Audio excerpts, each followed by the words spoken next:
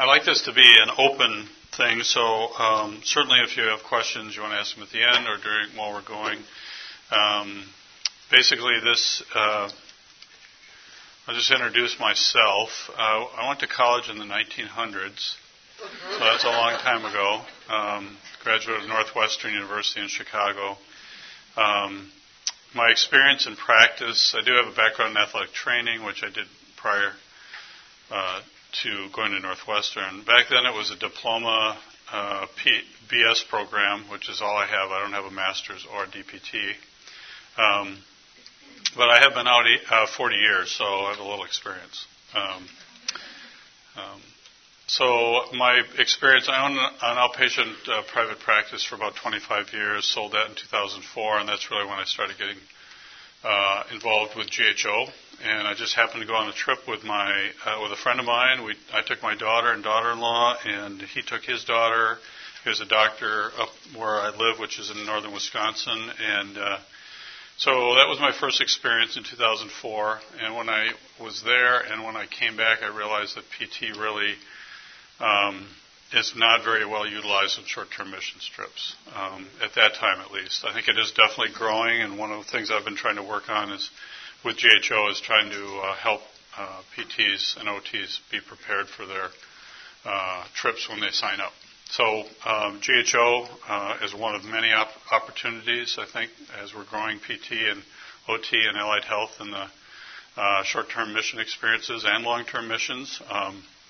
It just happens to be the one that I kind of got started with and I'm staying with. So I do work with as a specialty coordinator. So if you sign up for a trip as a PT or a student, I get that list emailed to me once a week, and so then I'll usually give you a call and I'll send you some information, and then we try to coordinate with the team leader what that trip is going to look like and kind of where you're headed and that kind of thing, and what kind of things you can bring on the trip. So through my experience, I've been to the Dominican Republic 14 times, and as we've done that, we've kind of gradually gotten better at doing some things as far as bringing supplies and equipment and being ready for the team for the trip each year. I go on the July trip. GHO has 50 trips a year, and 4 of them go to the Dominican, and so we work in the Santo Domingo area, and usually in a neighborhood that the church picks that we work with. So on the 2004 trip, I took my daughter, and then my daughter went on the 2005 and 2006 trips, and then she stayed down there and taught at their Christian school for 3 years and married a Dominican. So it's been kind of becomes more family type things. We've gone back each year. My wife is a nurse, and so she'll head up the triage. And so we tend to usually have maybe 45 on a trip. The GHO trips vary from, I think there's one that went to Indonesia with 4 people on it yesterday, to 45 or 50 usually is the biggest. Sometimes we've gone as high as 70, but that's very unusual. 2/3 of the trips go to Latin America, and the other third go across kind of the world. Keith just got back from Jordan, right? Yeah. So there's a whole variety of opportunities out there. We do not have a PT on every trip. So for students to go, we really like to link up the student experience with a credentialed therapist. I have no financial involvement. I will not gain by anything that I'm talking about today. So the problem I'm presenting is that we have a shortage of PT and OTs that are going on short-term trips. We're growing that, getting better with it, but it's still a huge need, and there's just plenty of work to be done by people treating musculoskeletal and rehab-type patients. So the objectives would be to identify the needed equipment and supplies for a therapy trip, identify the obstacles that we can run into, identify a timetable for preparation, and then also the ways that we can prepare PT supplies, equipment, actually getting them ready to go, identify the most effective approach for treating patients on a short-term trip, and then identify the dynamics of working in a short-term clinic. So you're going to be working with other types of medical providers, and you need to think a little bit about that as you're going. So we're presenting the ideas of options for securing and transporting therapy supplies. These are just ideas, things that might help you get ready. This will be on the website, by the way, or already is, so you don't have to take real detailed notes if you don't want to. If you're in school, you probably don't want to take any notes, but so expectations for working in a multidisciplinary clinic and how to effectively be the best PT you can be as far as access to your services while you're on the trip. Working conditions and patient types, and then identify different types of trips and specific needs for each trip. So when you're looking for something to go on, a trip to go on, you've got to ask some questions. You've got to look at how do you fit with that philosophy and that group that you're going with. You want to take a look at their doctrinal statement, and most of the organizations here are going to be great to work with. A lot of them don't use allied health very much, and so you might be a trailblazer in their organization to kind of get started and help them understand that PT and OT is just a great thing to have on a short-term trip. To me, the evangelistic aspect of the team is very important. There's a lot of people I've talked to as PTs, and they go on a team and they do VBS or they do building stuff. Not to say that that's a bad thing, but when you have the skills as a PT or OT, really you ought to be treating people in a clinic, in my opinion. So, does the organization that you're going with have a specific way to share the gospel? Because I think that's the only real thing that lasts. Other than things we have to offer would be what? Education and exercise. Those are long-term things. Even wheelchairs wear out after a while. Canes break. Those kind of things. So, when you're starting to think yourself in long-term sustained benefit for the people that you're treating, those are kind of the things that come up. And then the clinic model. So as you're researching this, you want to determine how am I going to be used as a therapist? Am I going to be one of the main providers, or am I going to be sitting in an office or a room with a doctor and be more limited to being actually able to use my skills? Can patients come to me directly? Do they have to go through the doctor referral type of thing first? And a lot of that depends on the organization. It'll depend also on the team leader, whoever's leading your team, what their comfort level is with just accessing therapy directly. So again, does the clinic model allow me to practice my specialty with as many people as possible when I'm there? That's one of the things you want to find out. Is there a strong plan of sharing the gospel? And then is there a strong partnership for follow-up? So one of the keys that I like about GHO is that we work very closely with the local partners for medical and spiritual follow-up. And a lot of times, even though we're working with a church in one part of Santo Domingo, which is a huge city, we're doing ministry in a different area. So we're working with those local pastors to do follow-up for spiritual decisions. And the doctors within the church know the doctors in that area.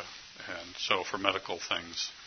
You probably, if you've done some research, realize that many short-term medical trips actually cause harm, a high percentage actually in some cases. And that's just because the follow-up isn't there.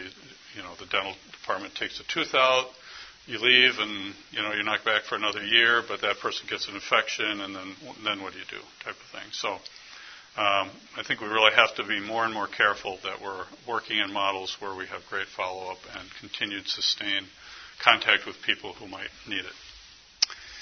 So that's the local church partnership and ministry for spiritual and medical follow-up. So the question of the role of the therapist.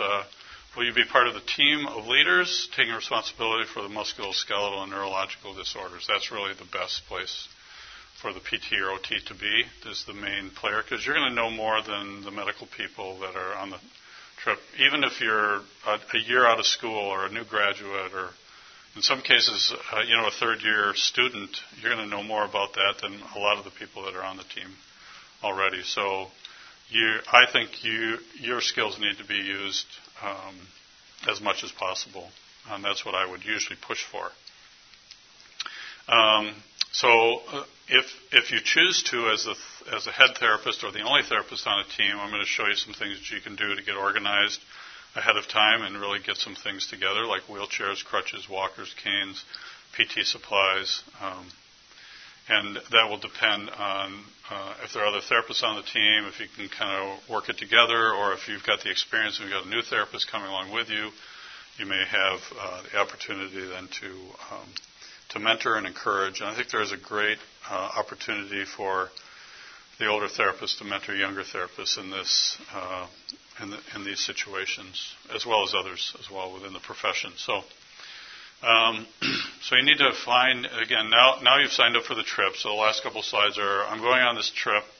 What do I need to do? Figure out what do I need to get ready. So working with a team leader. So in the GHO model, there's a team leader, there's a medical director, and then there's usually a head of each department. So the team leader will tell you how that person would like to utilize you. And sometimes if they've never had a therapist, they say, well, what do you think?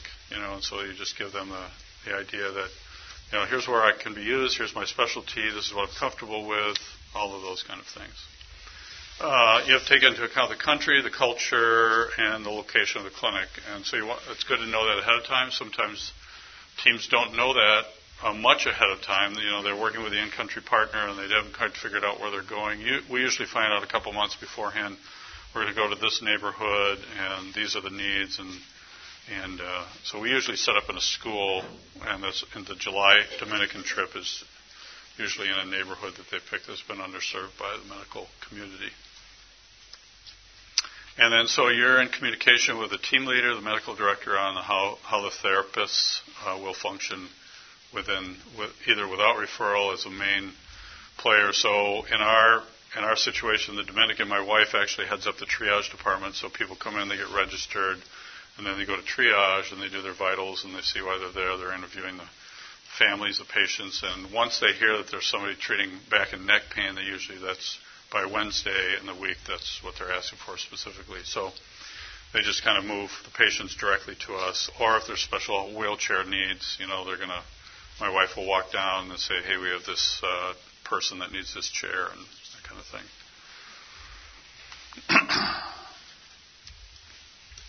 So in the pre-trip, now let's say you've signed up and you're 3 to 4 months out, and you want to be really organized, or you're going with somebody who's done this before, and you want to help them along the way. So these are some of the things to think about. So you're going to work with team members that are not already taking medicine, dental equipment, or other supplies.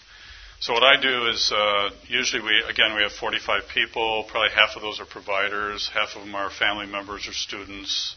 Take a lot of students on our trips that are, or we'll have a physician with some teenage kids along and that type of thing. So first thing we have to do is we have to make sure we have enough people to carry medicines, and that's usually about 5 people on the team. And they carry suitcases of medications to get down to the pharmacy. And then after that, the dental team from California, we just happen to have a dental team that comes in from Fresno who've been going with us for 14 years. And so they will be organized. They'll have their kits. So they have some of their stuff down there already. And so then there's going to be another number of people who don't have a second bag. So we do this second bag list. So everybody has their own suitcase that they check in. And then a second bag can be a wrapped-up wheelchair. It can be a golf bag full of crutches. It can be a suitcase full of PT supplies. It can be a whole variety of things.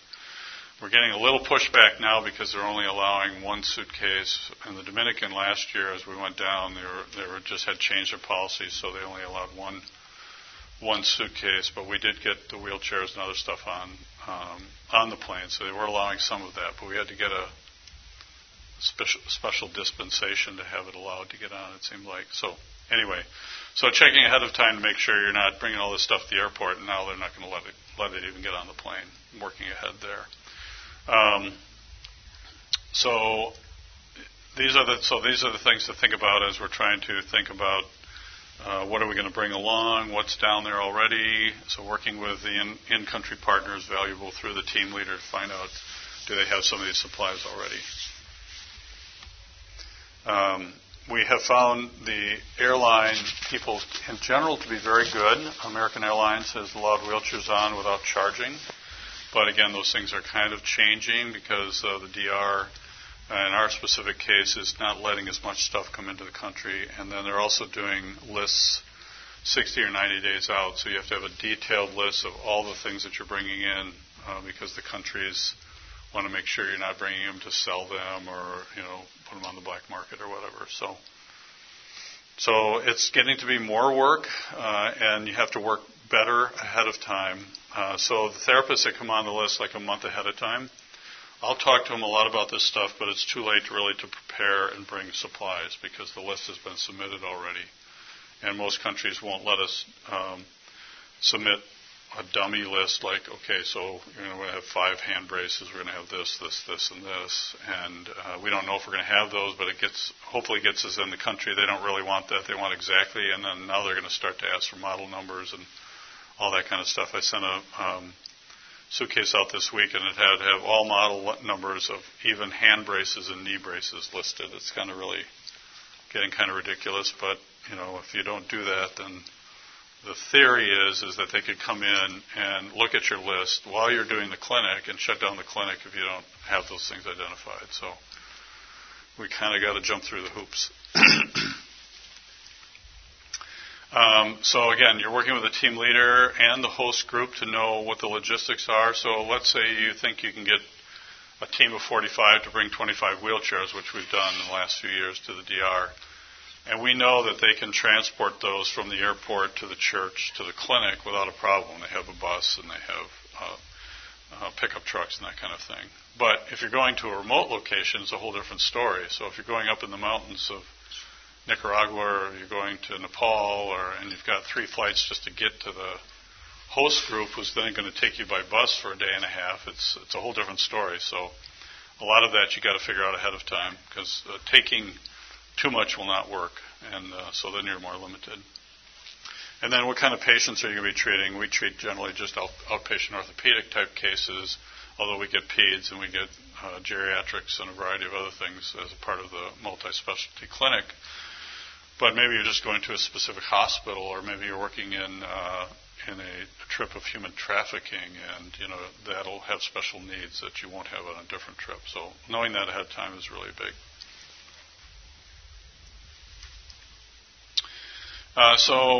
Getting wheelchairs, I've been doing this long enough that people in my church know if they see a wheelchair at a garage sale, they'll try to talk that person into donating it, that it's going to go overseas.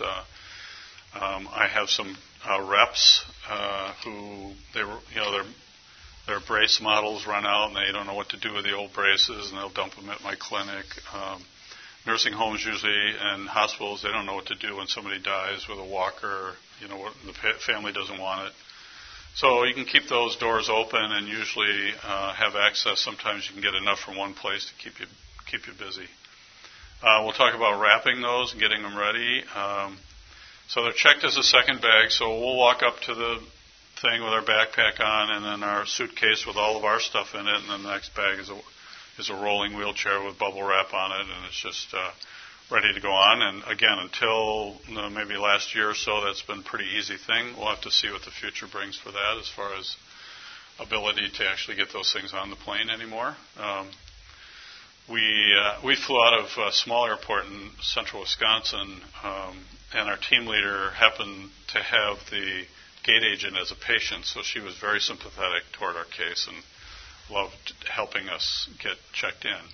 Other times we've gone to the same team leader went to Chicago and flew out of Chicago and had to take eyeglasses out of a suitcase and put them in a different type of storage thing. Or he had them in storage things, he had to put them in suitcases, so he had to buy suitcases in the airport. So there's all kinds of different scenarios that kind of happen there. Just make sure with the wheelchairs when you get them that they're in good working order. I hate to turn anything down, but once you get to the country, there's really no way to fix those things. So sometimes you get broken on the way down, and you find a maintenance guy who can jury rig it sometimes. But in general, you should just accept stuff that you would use yourself. And that's working. So this is just an example of wrapping a wheelchair. We actually have a couple of Vimeo videos online, if you're interested, that we filmed in about 45 minutes in my basement one time. Our team leader came over, and so there's a GHO Vimeo website, I guess. I don't really go there much. But so what I've done here is this is a collapsible wheelchair, and these are the leg rests. I just roll them, put them in the seat, fold the chair up, tape that all together. So I use a ton of bubble wrap and a ton of clear packaging tape, basically. So that means you've got to take razor blade knives with you because that's the only way to get them off once you get down there. So, and you can just buy this at Walmart or wherever you shop. And so we just start to wrap everything up. We do figure eights kind of around the seat and everything, and pretty soon it looks something like that. I might even include more wrap along the frame on the bottom. The wheels have to roll because you don't really want to carry this through the airport to get it to check out. They appreciate the fact that it'll roll as well, so that's just kind of the process. And most of them make it. There's very, very few times that we have anything that breaks on the way. Again, this will be online, is online. This is just a written explanation. This is also part of the... So if you go on a trip, or if you want to send me your email, I'll send you a copy of the GHO PT handbook, which has a lot of this information in it for preparing for trips. Walkers, again, the same accessibility. I end up with people bringing them to church, and I just pick them up, and it's kind of what I know. People tend to do that in garage sales up by where we live. So in this one, I've gotten 5 together. So you take 5 walkers, you fold them up, put them together upside down so the eventual top will be even, and then start the process of taping them together. Put the 4 corner wheels out so that you eventually have something to roll on, and then tie them together with a rope so that you can have a handle to move them, and then eventually end up with that. And so they look a little surprised when you roll up to the gate agent with that as your second bag, but it's functional, it works, and they tend to be pretty sympathetic about it. Again, a written explanation. So crutches, canes, and other items. The canvas golf bags work really well for the smaller adult crutches, canes, other types of long things that you might put in a bag. So you can get those for $40 at a Dick's or sporting goods place. I just reuse it. I bring it back each year, and they eventually wear out, but that works well. It doesn't work well for the long adult crutches, so what we tend to do with that is when we get 6 or 7 pairs of those, 6 usually, we'll just tape those up, roll them up, and cover them with bubble wrap, put a rope in them, and they can be checked on too. That's the way we get those down there. Durable medical goods usually can just go in a suitcase, so you just take an extra suitcase full of braces, cam walkers, whatever you might use in the clinic, that type of thing. And then as I sold my practice, we took some of the old sheets and towels and pillowcases, so you take the bubble wrap off and put them in a pillowcase and hold that together, and now you've got a pillow for your clinic and some of the things that we've taken. And then the church washes them when we're done with them for the week, and then we have them for the next year. So because we keep going back the same place, we've really developed a pretty good stash of stuff down there that we can use with each clinic.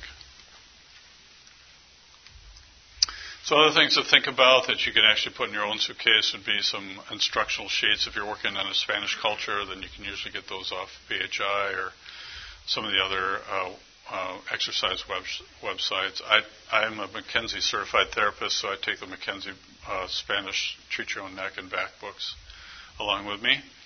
So you have TheraBand, just kind of thinking about what you generally use in the clinic that's pretty portable, that you could throw in your suitcase. Some of these things are going to need to be on those lists, so again, coordinating this ahead of time is really going to be more important as we go. But a lot of these can be supplied. I don't think you really need to.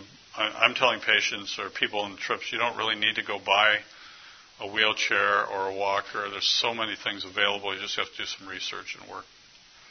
Overhead pulleys, I just make those out of rope and a pulley from the hardware store and over the door, and that works out really well in some of the home visits. So our team, did you do home visits in Jordan or?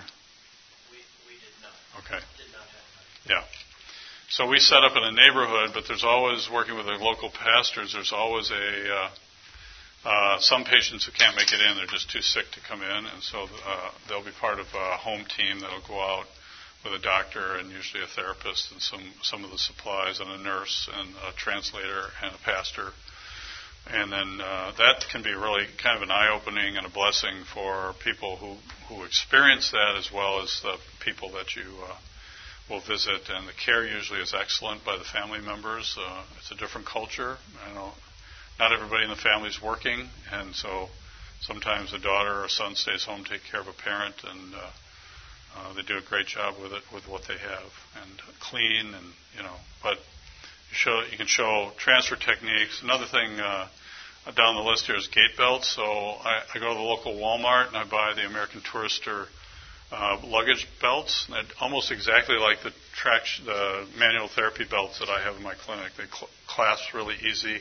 You get 2 for under $6, or maybe under $7, somewhere in that price. And I just stock those up. Like we shop at Walmart every so often. I just throw those in the cart. By the time I go, on our trip, we have 20 of them, and they're great for transfer belts in the home. You can leave them with the patient. They're great for a whole variety of things that you can do. Sometimes holding patients in wheelchairs if they can't sit well and that kind of thing.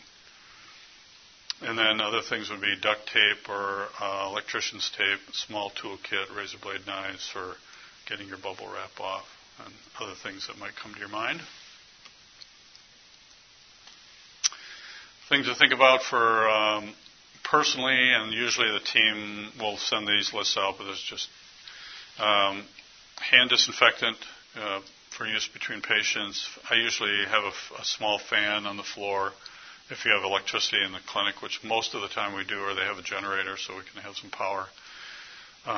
So we work in a school, and each therapist, usually the therapists take up the bigger room, and we're all together, so we can kind of trade off and compare notes a little bit.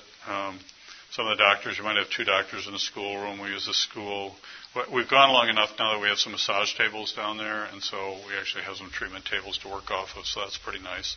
You won't have that luxury in every trip, and as you travel from clinic to clinic, sometimes you're working off the floor, or you're working off, a regular table type of thing, so you just make the best of it. Crystal light, so we have cold water brought to us, and so I just put that in there for energy or whatever, or just for taste. Sometimes just straight water is not as good as you'd like. Frog togs, anybody know what that is?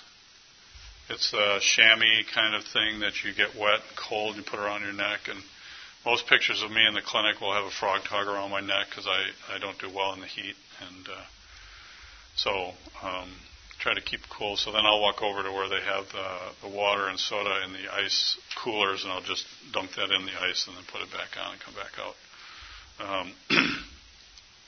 So we tend to work in scrubs and closed-toed shoes. You're pretty gross by the time you're done working for a day, and so you don't really want to put those clothes back on. So we just have 5 sets of scrubs, and then snacks and energy bars. By about the normal schedule for our clinic, which is not like every clinic that GHO takes, but we get up, we have breakfast, we meet for devotions at 7:30 and some worship. We get on the bus by 8:15, and we're off to the clinic by about 9, and then by about 9:05 I'm ready for an energy bar and some water and stuff, so we get started, we have prayer, and then the team starts working. And usually the first day it's transitioning into the registration process, getting the patients in, and by the second or third day they're waiting on your doorstep pretty much by then because they've been registered the day before but didn't get all the way through the clinic to see you. So anyway, my wife in the triage used to ask how long patients were waiting to get in, and when she heard that one lady had waited from the day before, she had been there the morning before and just gotten in that next day, she stopped asking after that. So it's quite a process, and we have a lot of people waiting. So if you're the only or on-site lead therapist, so managing as a therapist in the clinic, you're going to be working with the local pastors and doctors for post-trip management of the equipment. So you've got wheelchairs. You have to kind of be the wheelchair Nazi because you're going to have people by Monday noon. You're going to be gone. The wheelchair is going to be gone if you're not careful about who you're giving them out to. So you just have to be judicious about that, and then we have to know where they're going, and the local pastors are really helpful for that because then if that wheelchair patient passes away, they can move that wheelchair onto somebody else who needs it within the community as opposed to the family selling it on the black market or something like that. So it's important to work with those local people. Prioritizing the issuing of items, that's the wheelchair part, and usually crutches, walkers, we might run out by the end of the week, but it's usually not such a demand, but the wheelchairs are really kind of huge. So you have to be very careful, and there's many times, you just don't have what you need. You don't have enough for the need that's there, so you do your best. And then you're responsible for mentoring students and new therapists. And so if you have experience with this, or you have experience as a therapist, you're leading a team, you have other therapists, then part of that is, even though you may be getting your feet wet the first time, it's important to mentor as much as you can. So communicating with the clinic providers, here's what we have left in the clinic. By Wednesday we're down to 10 chairs or whatever it might be. So you're communicating with the team leaders and that kind of thing, and how it works best, and solving problems. And then we try to do some outreach if possible, whether it be the home visits or working with the doctors who are residents. So in our situation, there's some doctors that go to the church, and so they work in the clinic with us, and dentists as well. And by now, after 14 years, we actually have some students who are working in the dental clinic who are now dentists from the Dominican training. So, just making sure that all works together and as smoothly as possible. So I just have a couple examples. Here's an on-site clinic that we did in Puerto Plata, which is unusual for us because we went to the north side. Puerto Plata is on the north side of the country. Santo Domingo is as far south as you can get. So this time we took a 4-hour bus ride, and then we stayed at a place up there. And this is actually a church. So the main building across there is actually their sanctuary. That's where the dental clinic was. And we had the therapy clinic on the lower level. And then we usually have 1 or 2 medical providers on the lower level for those who have trouble getting up the stairs. But then the upper level can be other medical providers for those who are ambulatory enough to get up there. So these are the wheelchairs that we brought. This is one of our PTAs that was there helping organize. And so, those are all given out within 4 or 5 days, basically, depending upon the needs. And then it's great having students along because they can unwrap all this stuff and pile it up and get it ready. And so they're, whether they're PT students or just, family members of providers who are coming along, that's a great experience for them to be part of it. And so a lot of help. We have a lot of logistical. Again, we have 45 people on the team. We might have 24 or 25 providers. That would be pharmacy, PT, nursing, medical and dental assistants, those kind of people. And so the rest of them are all logistics. They help with the children's ministry, with crowd control, and they're just learning the experience of what it's like to be there with a team, and so they're very helpful. So that's our organized mess. So we have suitcases and full of things. You can see that we brought things along. There's an older treatment table on the left side. That's one of the ones that was already down there. And a couple of years we had a chance to be working with the military. So we actually provided medical services for their military for 2 out of the 5 days that we were there. This is actually myself and a fellow graduate of mine from Northwestern. So it was kind of fun to be able to minister together. You see odd cases along the way. This is the guy that we gave a wheelchair to at an elevating leg rest. He had been in a very common down there as a motorcycle accident, so they're on their scooters and they get hit by a bus or something like that. If they survive, a lot of times they have a non-union femur fracture that never got taken care of because they didn't have the money to pay for it to go into the hospital to have it cared for. In this case, the guy did have some pins put into his tibia, and he had just been back to the doctor on a 5-month recheck, and they weren't ready to take him out yet. Can you imagine? And so he lost his right arm, so he's got a prosthesis on that side, but his left arm was still, or his left leg was still, and he was not comfortable, and it's kind of like, really?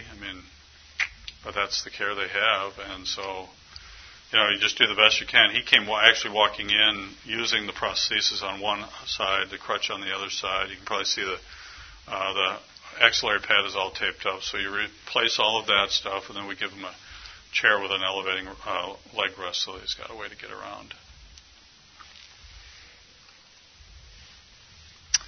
Again, those are the pillows with a bubble wrap inside. So you just kind of, and this is one of the couple of the treatment tables that we brought down. You kind of learn every year how to make it a little bit better and do things a little more smoothly. And hopefully you think you'd figure it out after 14 years, but then after you've forgotten something this year, or you don't have something that you did have, or whatever. But this is a very typical looking clinic. So we have a table and and chairs. We interview the patient. We have a translator who's right with us for every patient, and those are usually later high school or young college students from the Christian school where my daughter taught, actually. So again, the wheelchair stories are awesome. Very commonly, almost every year, my wife will come down and say, we've got one of those patients. And then I know that she means that this mother has just carried this 17-year-old CP child in who has never walked, never held their head up. That's not this one necessarily, but and has had no way to get that child around for 17 years other than to carry that child. So this year we had a pretty cool story of a reclining wheelchair that actually accommodated the patient. And of course, doing my McKenzie stuff with the patient, treating back and neck pain, which is huge in my mind. So here's a team, Terapia Fisica.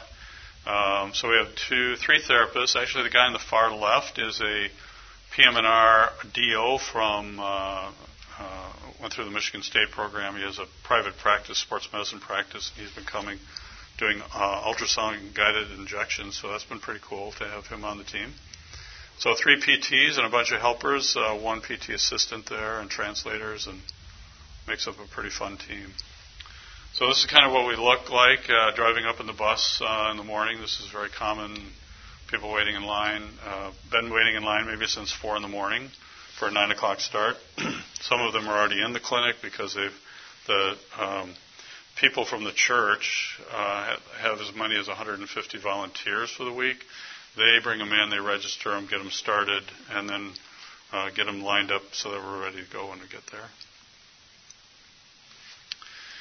So the typical day, again, was I talked about the morning, the clinic. We get back to the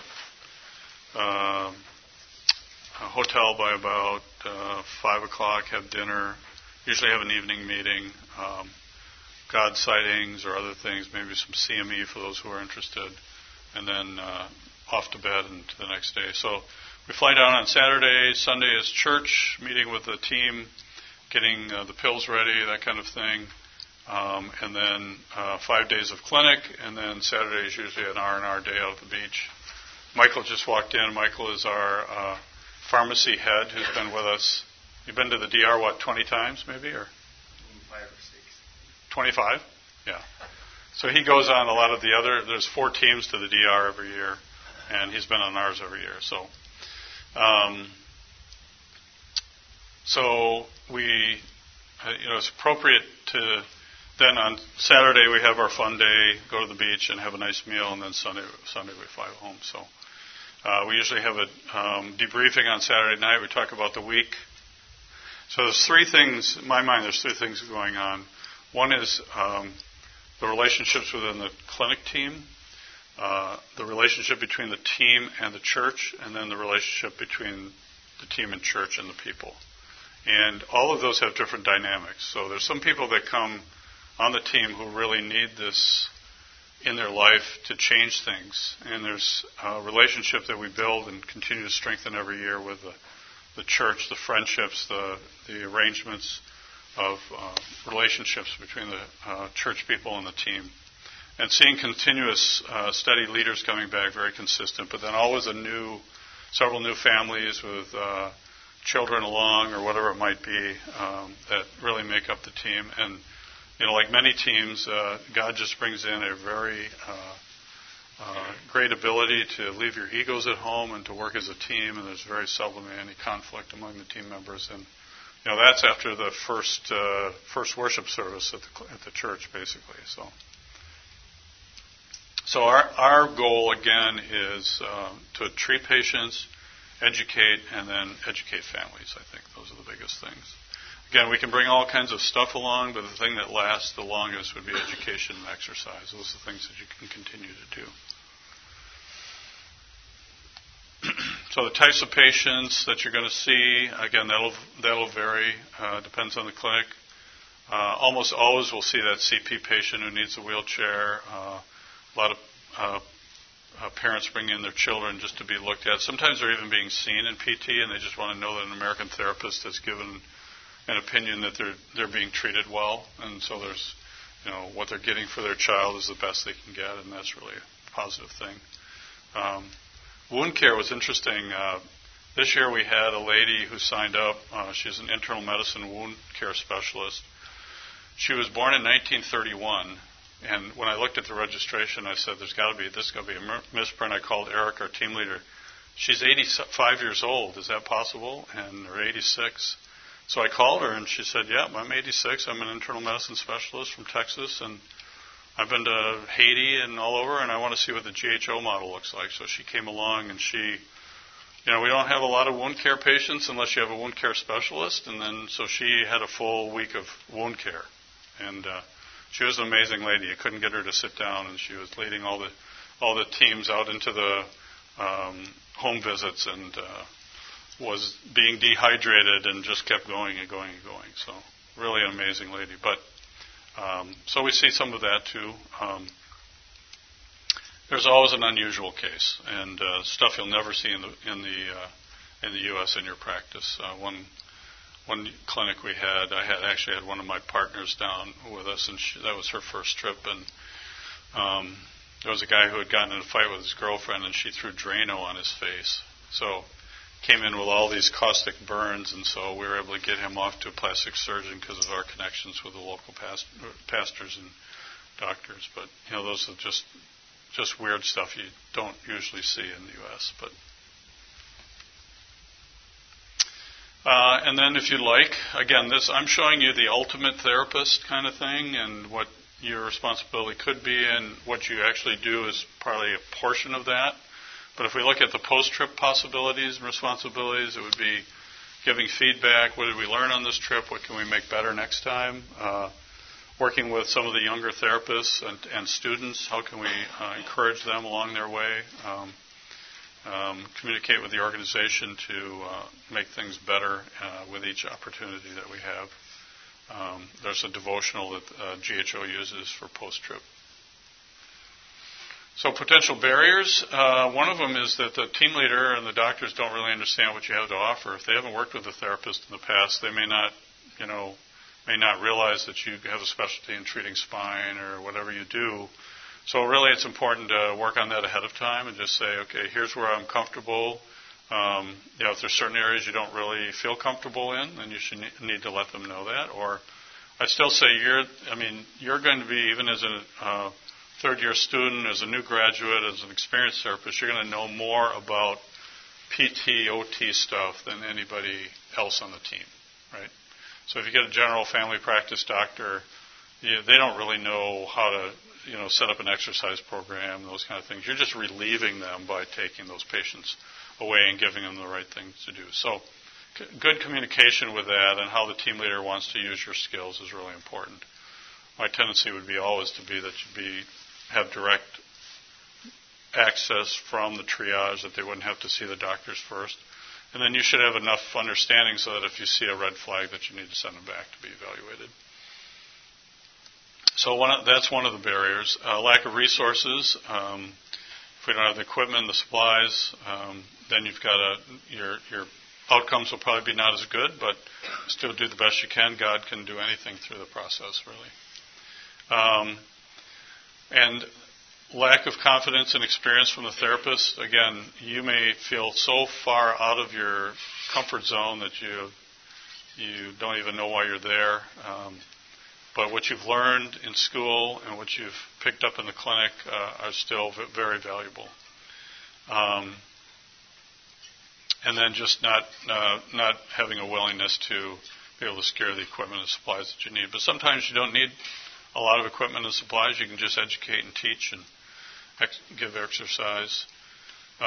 Barriers also include the location and type of the clinic. So your clinics can be very different if you're in the Dominican with all this help from the church and all these supplies than if you are up in the mountains in Nepal or some other place where it's very remote and all you've got is maybe a few exercise pictures to hand out and education through the translator and exercise programs. And another thing is doing good research on what the kind of clinic you're going to have, the types of patients that you're going to have. So in conclusion, there's a need, significant need for therapists on short-term trips and long-term as well. We can secure a lot of things without having to pay for them just by getting donations and being kind of in a network that way. The therapists serve a very important part of a team, and it's important for you as you work with patients and as you talk to the doctors that you're working with that they begin to understand what value you have. And then the earlier we start in planning this, the better. So the sooner you get on a team committed toward it, you can start working on getting some of this stuff started. Let me just give you a quick story. We were in that same clinic with the Drano and the face guy, and it was Thursday, and I was treating the guy with a hat there for lower back pain. He said he was 97 or something like that, and that he had had 27 kids with the same woman. She had passed away. I guess we could figure that out. But he told me a story about his son who had fallen out of a fruit tree 20 years before. So his son was now 60, the guy in the chair there. And so he'd been caring for him. He'd been the only provider of care for this son for 20 years. He wondered if I had a wheelchair because he couldn't, he was basically described that he was a low-level quad. And so Thursday at that time, I think that year when I took 10 chairs down, so they were all gone by then. So I felt terrible, but, I prayed with him and I just said, we don't have any chairs, I apologize. And then I didn't take down his name. I didn't even think to take his name, his address. So what happened was we went on a home visit the last Friday afternoon. We had a little extra time, and so the last house we went into was theirs. So we were able to find out where he lived, and then that was the year my daughter was going down to teach, so they took a chair down so he would have a wheelchair accessibility. So it was in a remote area of Santo Domingo, but my wife took our daughter down, helped her move down there, and they were able to take a couple chairs along. So he had an opportunity then to have that available. The wheelchairs, the assistive devices are really big for a lot of families. This shows as we're coming into the airport, what it looks like to bring all this stuff in, rolling walkers and all kinds of stuff bubble wrapped up, and I'm sure people think we're crazy, but these are just some of this was a girl that came in, had a fever, then eventually saw a pediatrician. They realized that she had a urinary tract infection, but she was treated with the antibiotics. The next day she came in, she was a much different girl.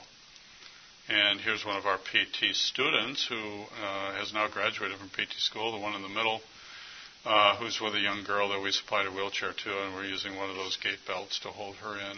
The girl on the left is a translator, and the gentleman on the right is the grandfather. And you hear a lot of family stories like that where grandparents are bringing kids in.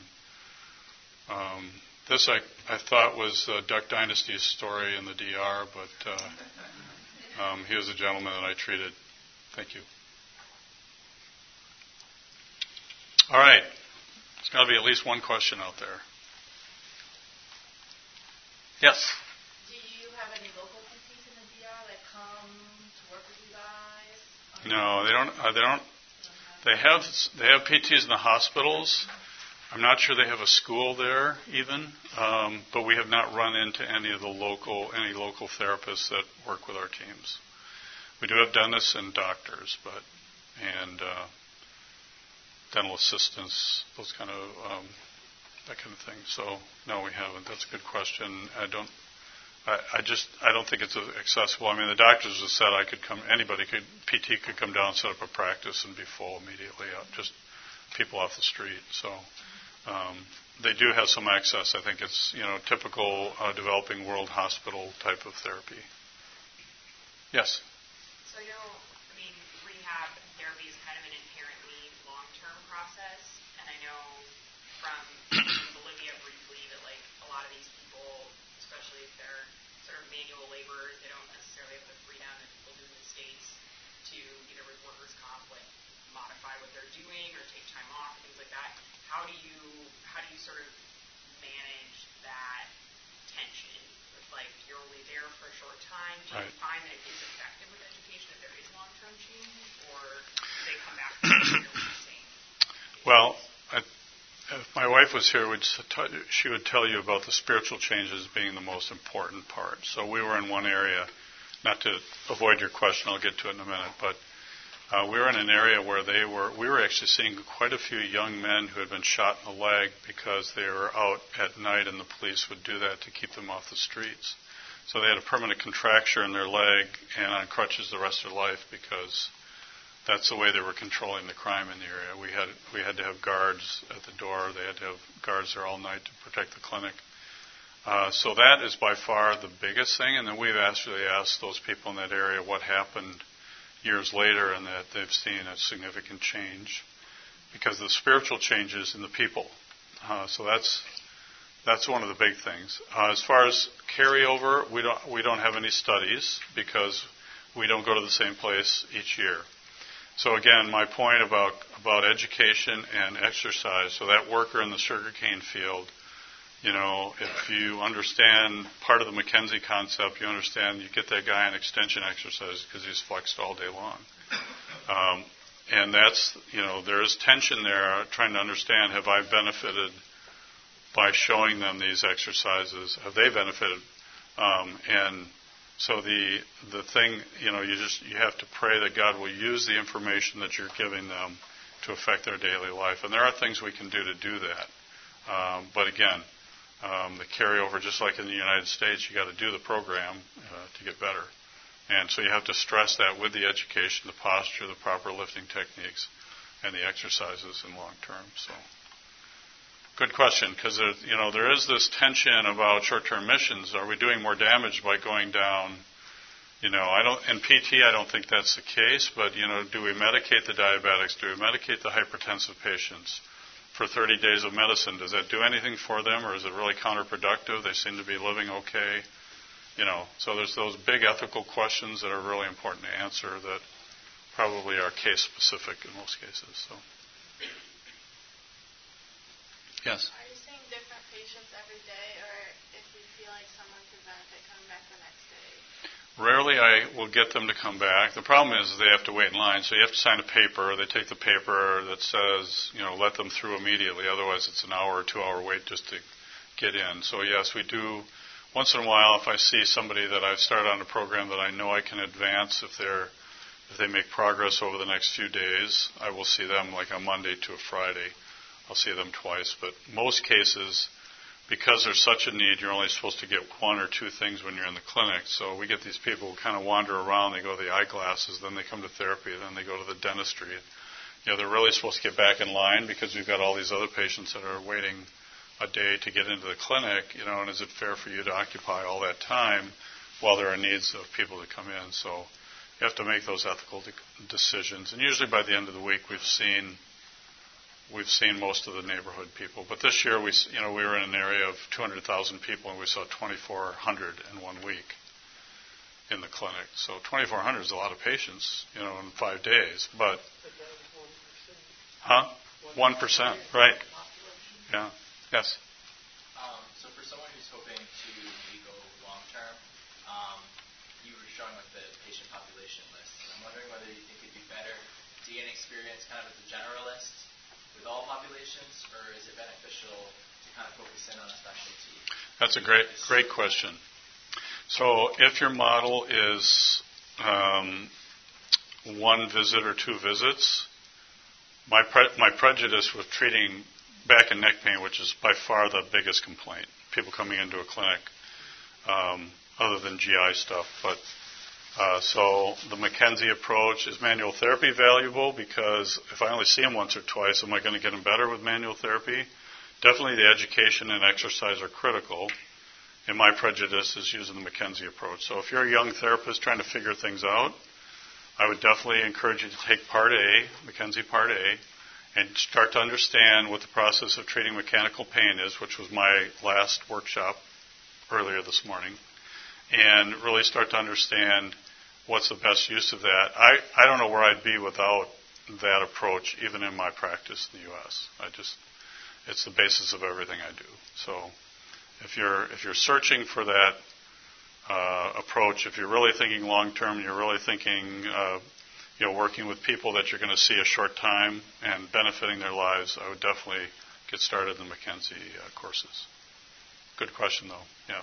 So you need to be a generalist, but if you look at your caseload, it's probably going to be a majority of spine, quite commonly, because most of these cultures are so physical and people don't understand the proper mechanics, and, they get started on the program, and that's beneficial. So, was there one more over here? Yes. I just had a question based off of what you said. Besides like individuals or churches, are there any other therapy-specific resources that you use in terms of donating items? There are a lot available. I don't have to use those because we usually can get locally, but there are some resources of companies who do get donated things or do supply PT stuff. I think you can just Google that online and probably find people that can link that up. I haven't had to do that because our supplies are pretty adequate at this point, but I think there are quite a few companies now that are getting into getting donated supplies and then circulating those too. GHO has a small supply, but yes? I just want to mention that I'm a pediatric therapist, so we use a lot of the orthopedic. If anyone's interested in talking more about pediatrics, I have a lot of resources for that.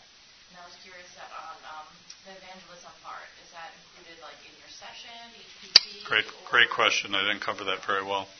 So when a patient comes in, they get registered, they go to triage, they go to wherever they're going. Before they can go to pharmacy, they have to go through counseling.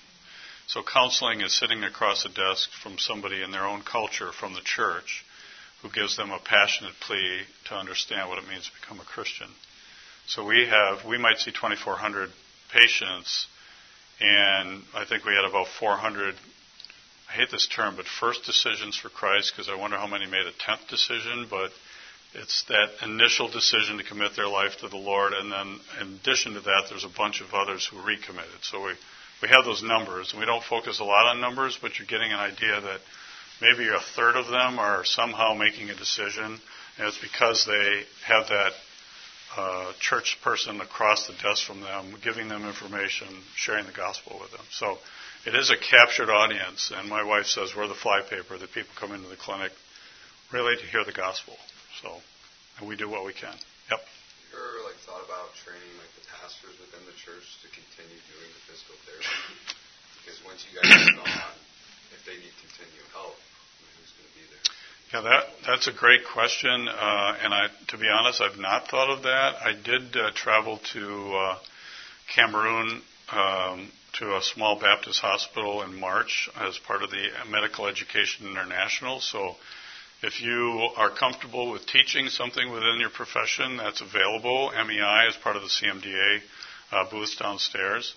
So I went with another therapist and a doctor, and actually pretty much taught mechanical treatment for a week to their PT assistant level people that were working in the series of their 7 hospitals. So that's a great idea and a great question. The question is, you'd have to come another week really to do that if you're going to teach pastors, and then the pastors need to have some educational understanding of medicine, or getting some disciples within that group that might understand that kind of treatment would be valuable. That's a very good question. Yep. Can I just make a comment to that? I think that, so I worked in China for 2 years as a PT, and I felt that a really good sustainable way is to teach. There are people who are willing to learn, and you can teach, who are local, you can teach general exercises too, that can teach other people, and it can, that's a little bit more. And then giving a talk about, if you go in and then you do a talk about back prevention, about lifting or back mechanics, if you can cover more people in a room and kind of advertise for that than just treating one person. And I also think that, being a general therapist is a good idea, but then actually pediatrics, it depends where you go, but I feel like pediatrics is also a big thing because there's a lot of orphanages that really need therapy, and that's a really big need out in a lot of other countries. So that's also another avenue. Yep. Again, it's where are you going and who will you be working with. Big time. Yep. All All right, thanks for your time. Time for plenary session, 10:30.